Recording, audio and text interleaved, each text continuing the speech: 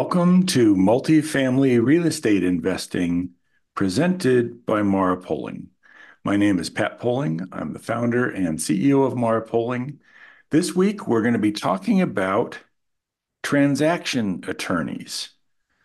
Now, transaction attorneys are a critical member of the acquisition and disposition team.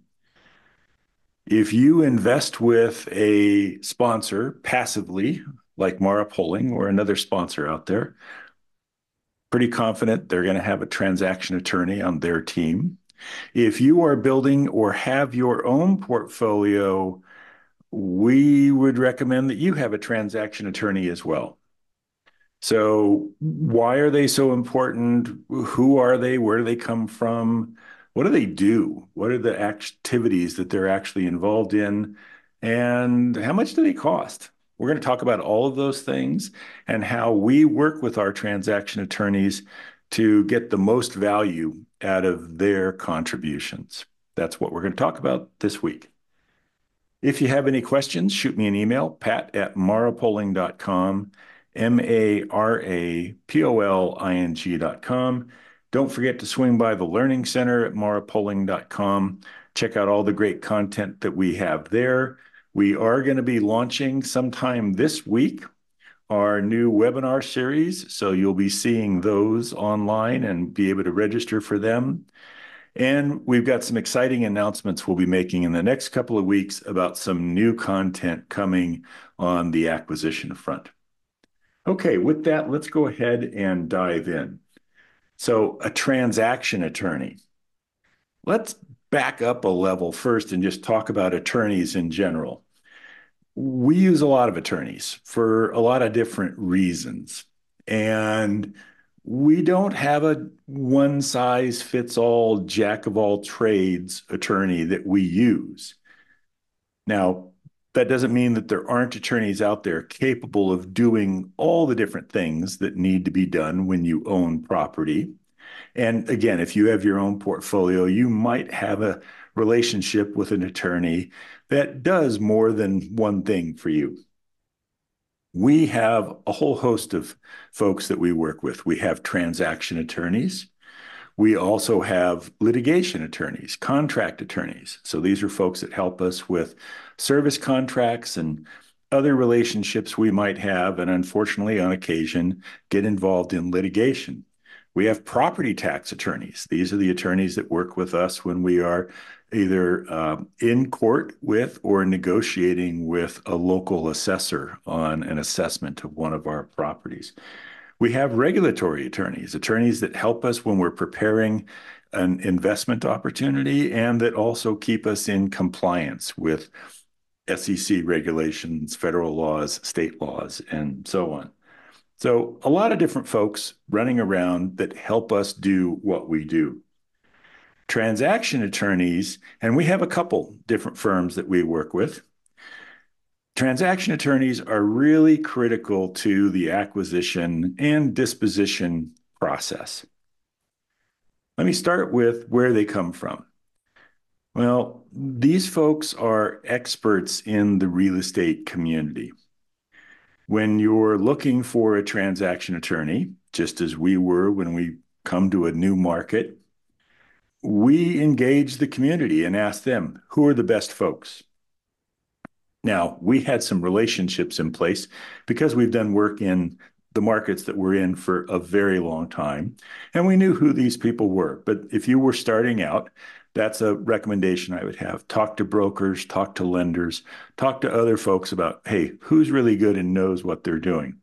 And then when you chat with them, you're really looking for someone that this is what they do. As I said, you might, if you're building your own portfolio, you might look for an attorney that could do a multiple of things for you. The best transaction attorneys, that's what they do. And at any given point in time, they're going to have maybe a couple dozen or more activities that they're working on. A transaction attorney is a really critical part of the team. And I mentioned that we have two that we work with. Now, we don't have two because we really like one and the other one's kind of a backup. We have two because transaction attorneys have an obligation to their client. And there are instances when we will purchase an asset, we'll make an offer on a property, and we come to find out that one of our transaction attorneys actually represents the seller. They can't represent us as well. Or conversely, if someone comes to us and makes an offer to buy our property, an off market, unsolicited offer, and we accept, and they have an attorney relationship already, then we would need to work with, again, the other member of our transaction team. But generally speaking, all the work we do is with these two individuals. So, what are the things that they do, and why is all of that so important? Well, let's just walk through the process. And again, this is for an acquisition, but a disposition would generally look the same with a couple minor differences. So the first is the purchase and sale agreement. Now, that's a draft document that typically comes from the seller. We have had sellers that will ask us to prepare that document. Generally speaking, whoever prepares the document starts off by preparing that agreement with a number of items that are more favorable to that party. So if it's prepared by the seller, there's some items in there that lean in their direction. If we get the opportunity to prepare it, we'll use one that's a little more favorable to us. And then there's some back and forth that goes on, and the transaction attorney is the person that leads that. Now, they're leading that in a couple of different ways. One of the things they're doing is they're making sure that the legal elements of the contract are correct, that the contract itself doesn't have any issues that are going to come up later, that it covers all the items that need to be covered so that we can be confident we're going to have a successful acquisition. And they're going to work with us on the business terms. Now, they won't set those business terms, and that's something to keep an eye out for when you're working with a transaction attorney. You want one that's going to engage with you on the seller is asking for X. Maybe they're asking for a 15-day due diligence period. And our original offer was 30 days. And maybe they even agreed to that in the letter of intent, which, by the way, letters of intent are not binding. So they're really kind of a starting point. Ideally, there's no divergence from those terms. That's not always the case. Well, the transaction attorney isn't going to negotiate that, but we will communicate to the seller through them that no, you agreed in the LOI to 30 days, and that's what it needs to be. So they do get involved in business terms from a communication standpoint, and we utilize them as a resource. We'll ask if the seller is asking for something that we think is out of the norm. We'll ask the question, what do you think? Again, they have visibility to a lot of other transactions and can give us a sense of where the market is today and if that term that we're asking for is being granted for the most part, or if it's really rare right now. And these might be things around various contingencies or other items that are built into the contract. On occasion, PSAs have to be amended. Something happens during the due diligence process or during the financing, and there's a need to extend the close date or to potentially change the business terms, the purchase price in particular. Now, those items are negotiated typically through the sales channel, right? Through the broker. Ultimately, though, they need to be integrated into an amendment, and the transaction attorneys do that work for us as well. One of the things that I really rely on the transaction attorneys for, as well as the other members of my team that sign on the loan docs, is the transaction attorney's review of the loan documents. And they are voluminous and can be very challenging to sort through. The good news is, again, a good transaction attorney, and we are so grateful to have the teams that we work with, will be familiar with these lenders because they're doing a lot of work with them.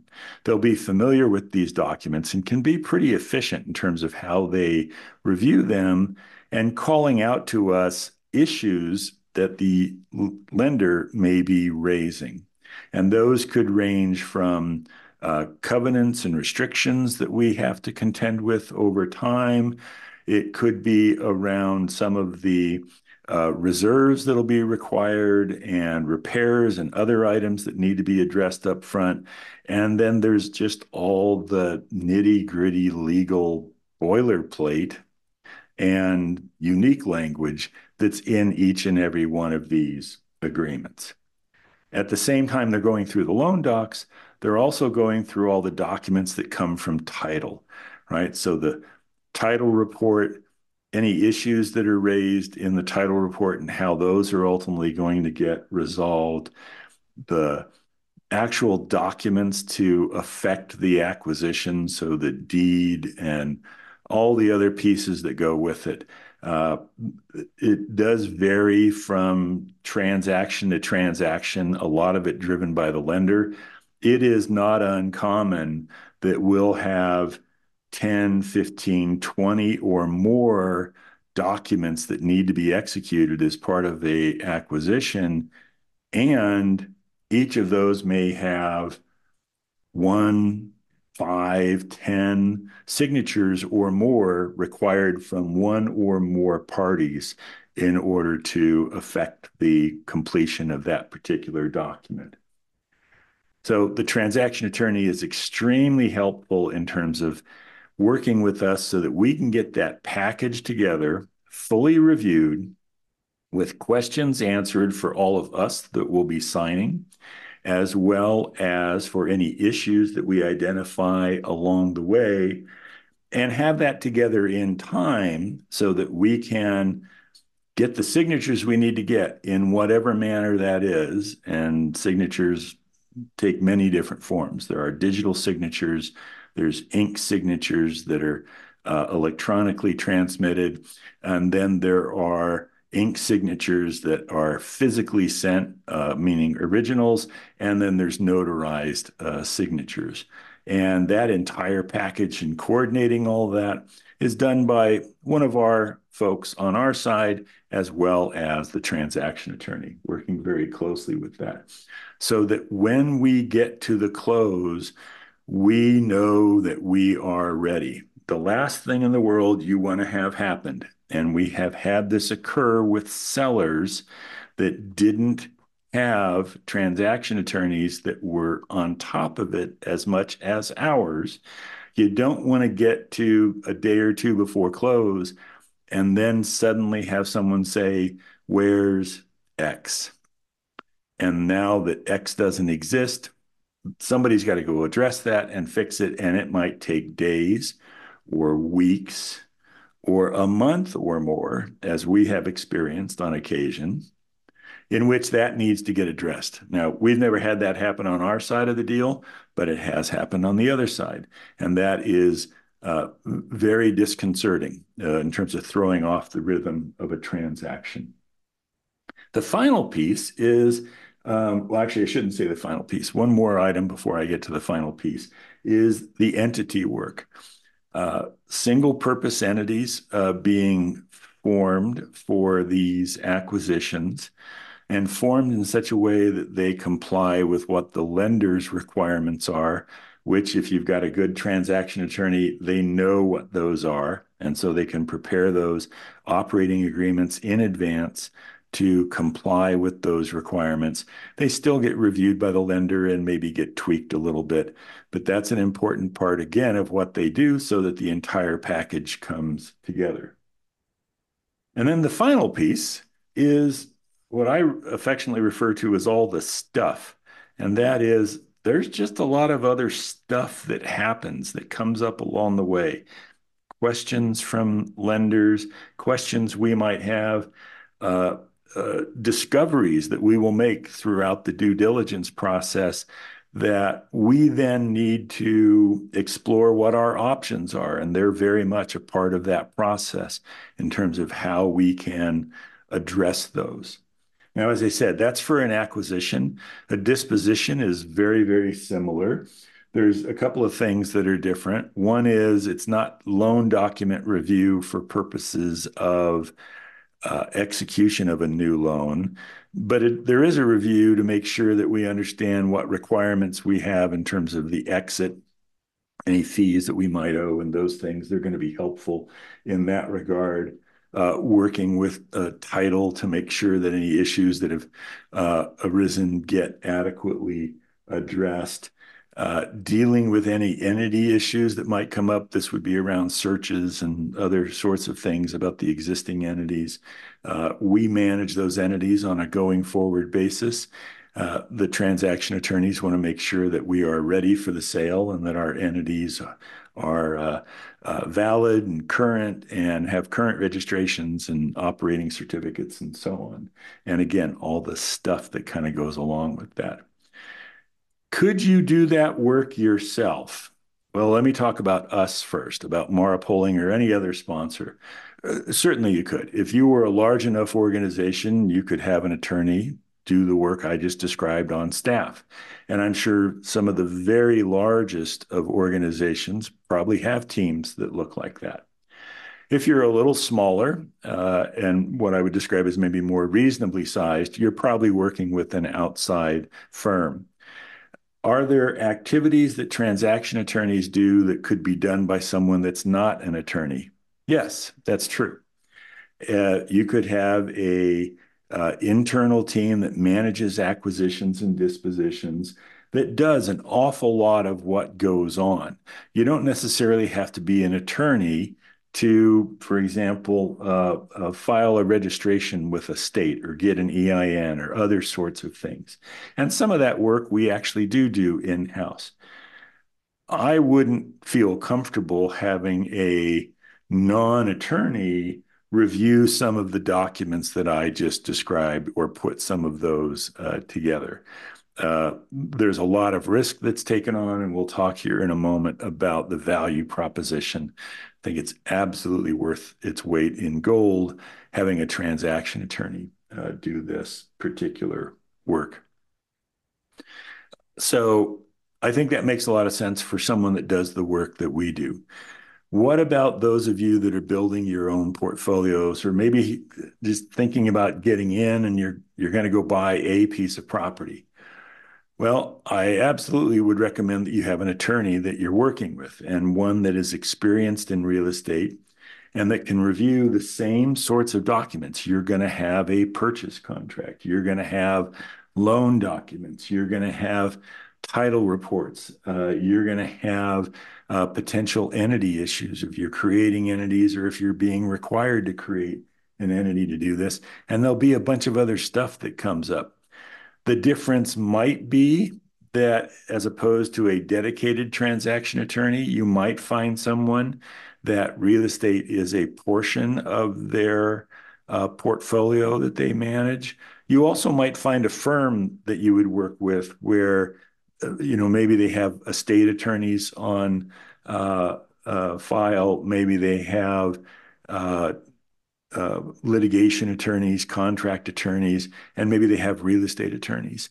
And you can tap into any one of those when you need them. That's sounding like a fairly large firm, and I expect the meter's going to run pretty heavy on those, meaning it could get expensive. But absolutely, just as we recommend that everyone have a tax advisor, a CPA, ideally that is doing your taxes, not just providing advice, but if you insist on doing your own taxes, have someone to give you advice. That you have a risk management person you can work with, right? So an insurance professional that's helping you navigate that piece of the world that's out there, and that you have an appropriate set of legal resources to support you, transaction in particular, as we're discussing today. So what's all that cost? Well, they don't work for free, obviously.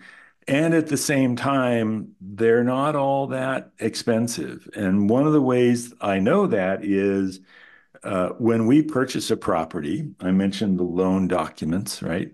Well, our transaction attorney is working with the lender's attorneys, and we get the wonderful opportunity of paying their bill. So we pay for the lender's attorneys.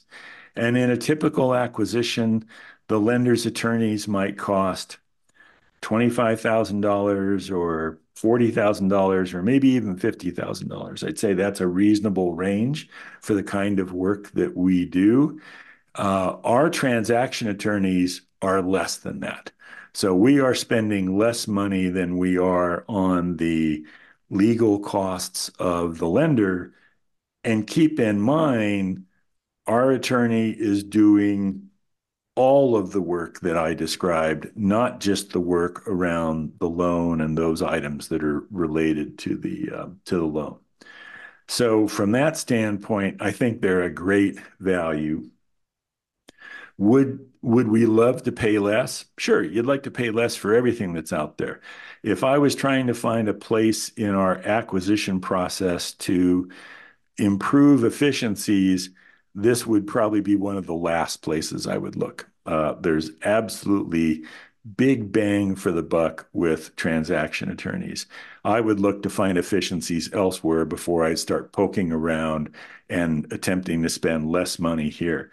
The reason for that, a very simple error that gets by you can easily cost 10, 100, 1,000 times what the legal bill is from a good transaction attorney. You just don't want to have that risk exposure. So transaction attorneys, really important part of the team that's out there. One of those things, and part of what we try and do here on a weekly basis, is peek behind the curtain so that as a passive investor, you can get a better understanding of what we, and I'm sure other sponsors do to make all this work not just happen, but to do it in a way that protects you and all the other investors that are participating in these investments. And again, for those of you that are building your own portfolios, just another thought for you to look at in terms of how you are doing your work and the kind of support that you have. I hope you found this valuable. Again, if you have questions, pat@marapolling.com, MARAPOLING.com. And please join us next week for another episode of Multifamily Real Estate Investing presented by Mara Polling.